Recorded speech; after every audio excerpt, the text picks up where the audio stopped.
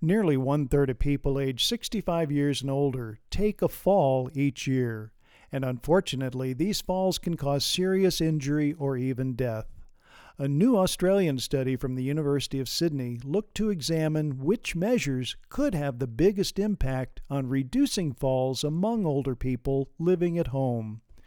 Researchers analyzed studies involving over 8,000 older people living in the community and found that taking measures to reduce fall hazards around the home overall lowered the rate of falls by 26%.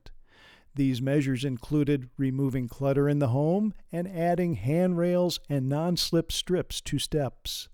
Other beneficial actions included removing or changing slippery floor mats and improving lighting on stairs. Looking specifically at those people thought to have underlying higher risks of falling, researchers found that taking these safety measures actually reduced the fall risk by 38%.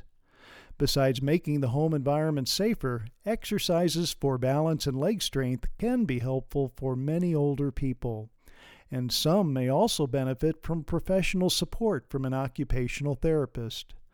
The authors note that preventing falls is a really important way of helping people remain healthy and independent as they grow older.